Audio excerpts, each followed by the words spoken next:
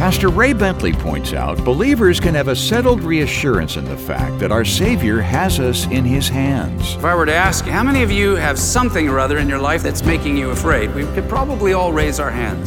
And Jesus is saying, why? You have no reason to be afraid, because there is nothing to be afraid of. For I am with you, I will never leave you, and I will never forsake you. Hallelujah. Spread the news. All of His people coming down before the King. Lift your voice.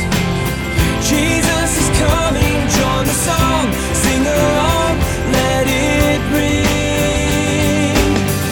Welcome to Maranatha Radio with Pastor Ray Bentley. Maranatha, bringing the message of Christ's soon return, the whole gospel to the whole world. It may make us marvel that the wind and waves obeyed Jesus when He commanded, "Peace, be still." But considering He was the creator of the wind and waves, maybe it would be more surprising if they didn't comply.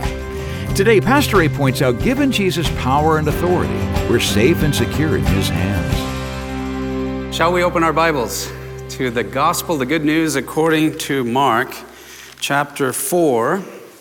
The title of the message, Valuable Lessons. We come now to the parable of the growing seed.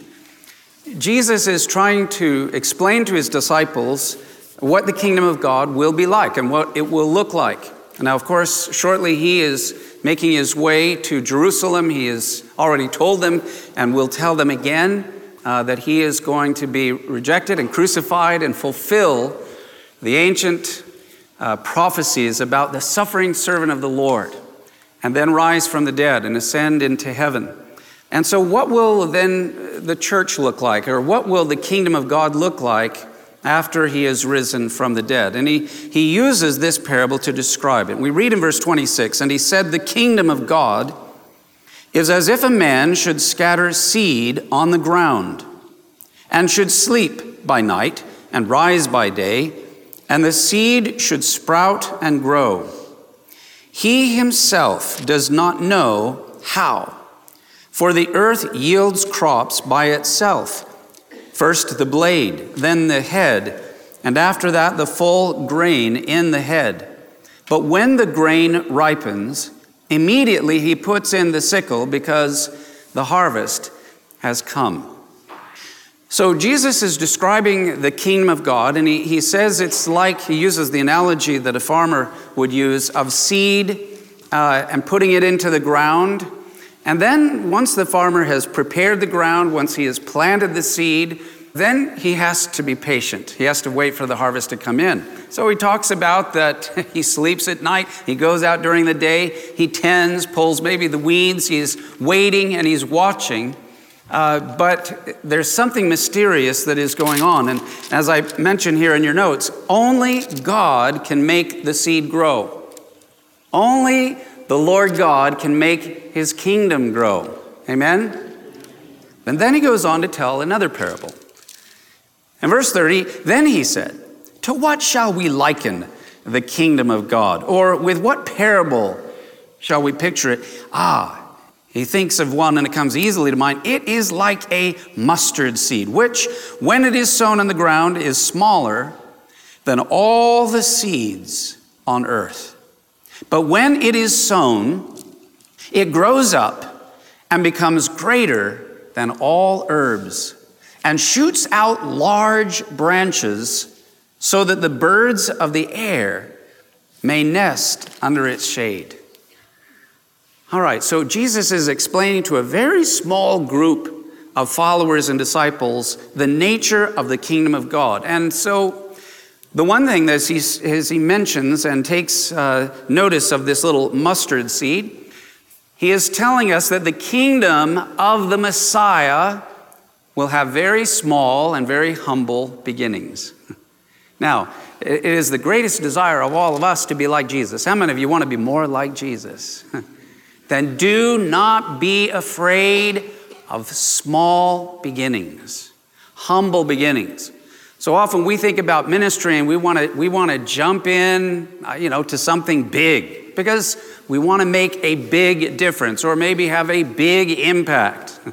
But here we have the Messiah, the servant of the Lord, who was willing to humble himself and to come down and to be born and to be incarnate into human flesh, and whose ministry, is so small and is so humble in its very beginning. It's like a mustard seed. Even the Messiah, who is God manifest in the flesh, his ministry began humble and small and unobserved in so many ways, like a mustard seed. So when you think about the ministry of the Messiah, here you have Jesus, and you essentially have a rabbi who has, from Galilee, called 12 men to be part of his religious movement. This was extremely small, even within the Jewish world. If you only had 12 followers within the various groups and the various camps, you had the Pharisees, you had the Sadducees, you had the scribes, you had the scholars, you had the lawyers, you had all kinds of groups, let alone the business and the politicians. And here the Messiah begins his ministry with 12 followers. Now add to this, that this is the Messianic kingdom that, according to the prophets, would have a global outreach and impact upon the world. And where does God choose to begin? He chooses the smallest amount of people, the Jewish people, who make up less than 1/10 of 1% of the population of the whole world. He couldn't have picked a smaller group of people. They are one of the smallest, maybe not the smallest, but certainly right there in competition for the smallest group of people anywhere upon the planet. And then it's interesting that having begun so small, then Jesus, according to some commentators, goes on to describe that this tree grows and has birds lodging in its branches. And they make reference that Jesus may have been referring and quoting the book of Daniel. If you remember the book of Daniel in chapter 4, verse 12, and Nebuchadnezzar, and there's this image that is given of a tree representing his life, and it has branches that grow and that are large and that are huge, and even the birds nesting in it. And it was God's way of revealing to him that I have given to you an empire that reaches beyond the borders of your own country, here in Babylon, and you are literally nourishing many nations, many Gentile nations, many people around the world. So in this context, the birds seem to apply to the Gentile nations of the earth.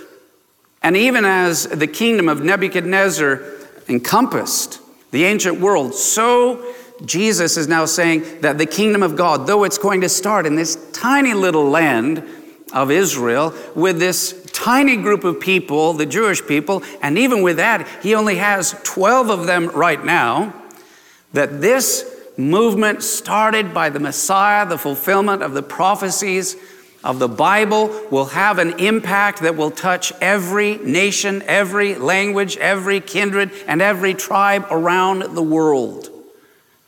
What starts with Jesus and 12 Jewish followers will expand beyond the borders of Israel and will impact every nation and every continent on the planet. And so that one day the gospel will have gone all the way around the world and even come back again as a witness there in Jerusalem, so that they will say, "Blessed is he who comes in the name of the Lord." And God will pour his Spirit out even there in Jerusalem and upon Mount Moriah and Mount Zion, and the kingdom of God will come in all of its fullness and all of its glory. Amen? Amen. Hallelujah. Now, okay, let's look at this last story. So we have the parable there, and it says in verse 33, "And with many such parables he spoke the word to them as they were able to hear it. But without a parable he did not speak to them. And when they were alone, he explained all things to his disciples." Now verse 35, this is where we're going to get some personal application for all of us here that I think is very Very important, from a very famous story. On the same day, so when we read that, we realize that it's the same day as what? The same day that Jesus had taught the disciples with many parables. The parable of the seed, growing mysteriously. The parable of the mustard seed that will start so small with such humble beginnings, and yet it'll spread all around the world. On the same day, when evening had come, he said to them, "Let us cross over to the other side." Now when they had left the multitude, they took him along in the boat as he was, and other little boats were also with him. And a great windstorm arose, and the waves beat into the boat, so that it was already filling. But he was in the stern, asleep on a pillow. And they awoke him and said to him, "Teacher, do you not care that we are perishing?" And then he arose and rebuked the wind and said to the sea, "Peace, be still." And the wind ceased, and there was a great calm. And he said to them, "Why are you so fearful? How is it that you have no faith?" And they feared exceedingly and said to one another, "Who can this be, that even the wind and the sea obey him?" Oh man, is this a great story? This is one of my favorite stories in the Bible. And what is Jesus wanting to communicate to his disciples? That he is the master of every situation, and he is the conqueror of every enemy. And here is Jesus' question to his disciples. This was not the end of teaching and now they're going out into the boat. This very story was the final lesson of the day. And Jesus had a question for his disciples then, and that same question Jesus is asking you and I, who love him and are following him tonight. Why are you so fearful? If I were to ask you, how many of you have something or other in your life that's making you afraid? We could probably all raise our hands. Something that is either pulling us or pushing us or making us afraid. And Jesus is saying, why? You have no need to be afraid. You have no reason to be afraid, because there is nothing to be afraid of. For I am with you, I will never leave you, and I will never forsake you. Hallelujah. Pastor Ray Bentley will have more of today's study in just a moment. So many listeners have shared comments on what Pastor Ray's teaching has meant to them. Thank you, Pastor Ray, for allowing God to use you in a mighty way. We are all blessed because of it. Your legacy in Christ lives on through your ministry and your family. We love you so much. Pastor Ray's teachings continue here on the radio thanks to the support from listeners like you. If you'd like to partner with Ray Bentley Ministries and Maranatha Radio, just go to our website at www.raybentley.com. That's raybentley.com. And now more of today's message from Pastor Ray Bentley. The purpose of teaching God's Word is so that our faith will grow. And I like the word trust. Faith means to believe in something, like I believe that the sky is blue. But the word trust is something that is far more personal, intimate, and emotional. Trust, that's what God is interested in.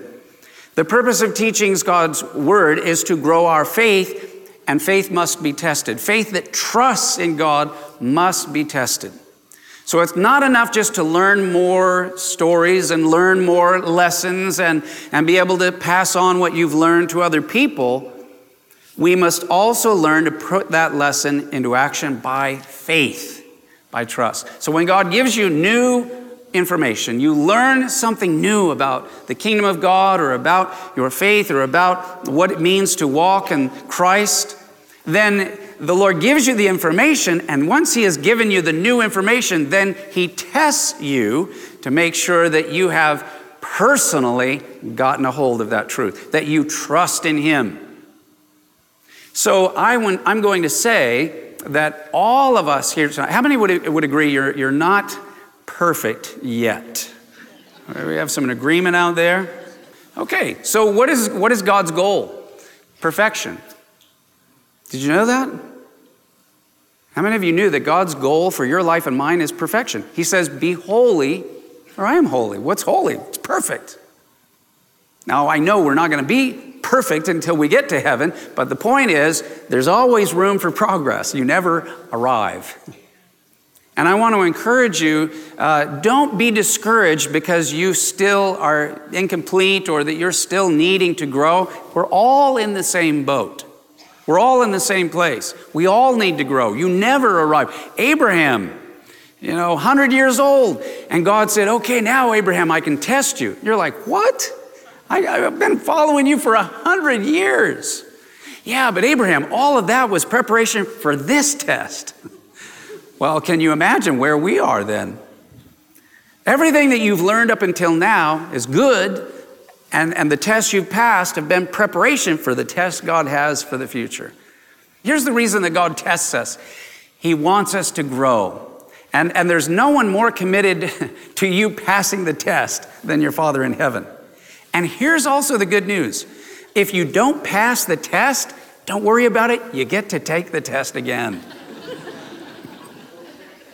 How many of you have ever found, you get into this deal and it's a test, you're like, run away or whatever, and you kind of wiggle out of it. Okay, I'm done. I don't want to deal with that again. And then you go around that you decide to go a totally different direction, and the next thing you know, you're like, I'm right in the same place I was before. It's like the room went around in a circle and I'm right back how did this happen? Because God knows. And he will not let you move forward until you pass the test. And he is so committed to you passing the test, he will let you take it again and again and again. So you might as well pass the test that is there before you. The disciples here are brought to a test. And this is why God allows trials into our lives. Trials require me to trust God in new ways that I have not trusted before. Otherwise, it wouldn't be a trial. If it was easy, it's not a trial. Oh, I've done this before. No sweat. Okay, good for you, but that's not a test. You're not growing. A trial is when you are stretched just a little bit. And God is very good. He knows how to bring it just beyond where we are, just beyond our comfort level, our maturity level. So now, oh man, I got to trust deeper than I ever have before. That's a good place to be. That is a sign that your Father loves you. And I wonder how many I'm speaking of tonight that God is, you can see it out there. It's like the carrot, that's right before you. And the Lord is testing you. And He's given you a trial. And He's asking you to trust in Him. Here was the test of a storm. Now, question, did Jesus know a storm was going to be coming on that trip? I think He probably did. And the storm was part of the curriculum. Now, because Jesus, he passed all the tests, so He could go ahead and be asleep at the bottom of the boat. He doesn't need to worry about it. But I like this. The question is not how bad the storms are, but rather, do we have Jesus in the boat when the test comes? Listen very carefully. The question is not how bad the storms are. We get locked into the test and the trial. Wow, this is unfair. This is beyond my capacity. No, the question is not how bad the storms are, but rather, do we have Jesus in the boat? Let me put it another way. It's not we are not to become enamored with how big the test is that God has allowed, or the trial that God has allowed to come into our lives. That's not important. It's not even the focus. The only thing that is important when a trial comes is Jesus in the boat with me? If Jesus is in the boat with me, then it doesn't matter how big the storm is. That is the lesson the disciples needed to realize, that they were not alone, that Jesus was with them. And in verse 35, the word of Jesus had already been given, let us cross over to the other side. He didn't. Now, you could have been worried if, for instance, Jesus has said, let us cross over to the other side except Peter. Okay, get in the boat. It's like, hey, wait a second, Lord. But he didn't leave Peter out. He didn't leave any of the other disciples out. He said, let us cross over to the other side. That includes Jesus and everybody with Jesus in the boat. So you want to make sure that Jesus is with you, that Jesus is in your boat, wherever you may be. Doesn't matter where the storm's coming from, what direction, how big, how violent, etc. Because Jesus is bigger than the storms. That's what God wants to teach you. Amen? So let's go through these quickly here in your notes. Number one, here's some things we learn. When Jesus says something, we can count on it. When he said, let's cross over to the other side, it wasn't a suggestion, it was a statement of fact. It was a promise. Therefore, nothing can hinder his word or his work. Note, not even nature. God was teaching them something new. He'd already shown his power over demons. He'd already shown his power over disease. Now he's showing I can control the wind and the waves. So you have nothing to fear. Number two, he didn't promise an easy trip, but he did promise a destination. We're going to get to the other side. He didn't say it's going to be comfortable. He didn't say it's going to be easy. He didn't say there will be no contrary winds or no storms, no trials, no tests. No, but he did say we're going to get to the other side. You will make it if Jesus is with you in the boat. Amen? Number three, most importantly, Jesus himself was with them. So what was there really to fear? Answer, nothing at all. In fact, everything else must fear the Lord. And that's the beginning of wisdom. Jesus, who is our model, in the storm was at peace, even in the midst of the storm. And they should have, when they looked at Jesus sleeping, they got irritated. The fact that Jesus was sleeping should have been a word of encouragement. If Jesus is at rest and at peace, everything's okay. If he's up and he's agitated and he's saying, okay, now, what, Lord, what am I missing? But the fact that Jesus was there in the boat and he was asleep, he's at rest, he's at peace, then you can be at peace. I love Psalm 4, verse 8. Let's read this out loud. I will both lie down in peace and sleep. For you alone, O Lord, make me dwell in safety. Jesus was able to sleep in the storm because he was totally secure in his Father's will. He was leading by example. He knew the Father would bring him to the other side. He knew his Father would care for them. He knew what the will of the Father was. Therefore, by abiding in the will of the Father, you have nothing to fear. And all you have to say is, Father, thy will be done. I want to be in the center of your will. So many people are afraid of the will of God. Man, that is the safest, most wonderful, peaceful, glorious place to be. Is when you are then afraid and run away from everything that's not his will, and all you want to do is run right to where his will is. That's the place of absolute bliss, glory, joy, happiness, and the peace of God that passes all understanding. Amen? Great reassurance from Pastor Ray Bentley today from our studies in the Gospel of Mark. Glad you've joined us here on Maranatha Radio. Today's study is titled Valuable Lessons. If you missed any part, you can hear a replay on iTunes or at raybentley.com. That's raybentley.com. When you get to the homepage, you can leave a tribute to Pastor Ray's life and service to the Lord. Also, click the word Media, and you'll see the words Watch, Radio, and Devo. 3 engaging ways you can enjoy Pastor Ray's insights via video, audio recording, or daily devotions. In fact, at the very bottom of the page, you can link to Pastor Ray's Facebook page, his podcast, his YouTube channel, and Twitter feed. And you'll also find Pastor Ray's books there at raybentley.com.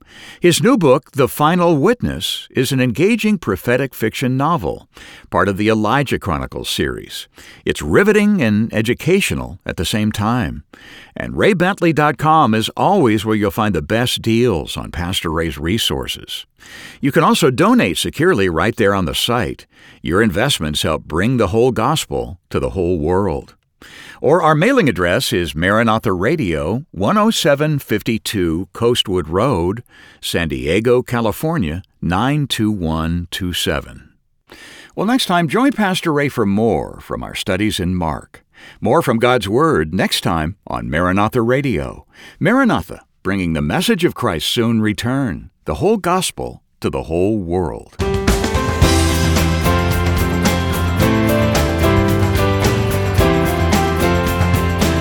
Maranatha Radio with Pastor Ray Bentley is an outreach of Maranatha Chapel, 10752 Coastwood Road, San Diego, California, 92127.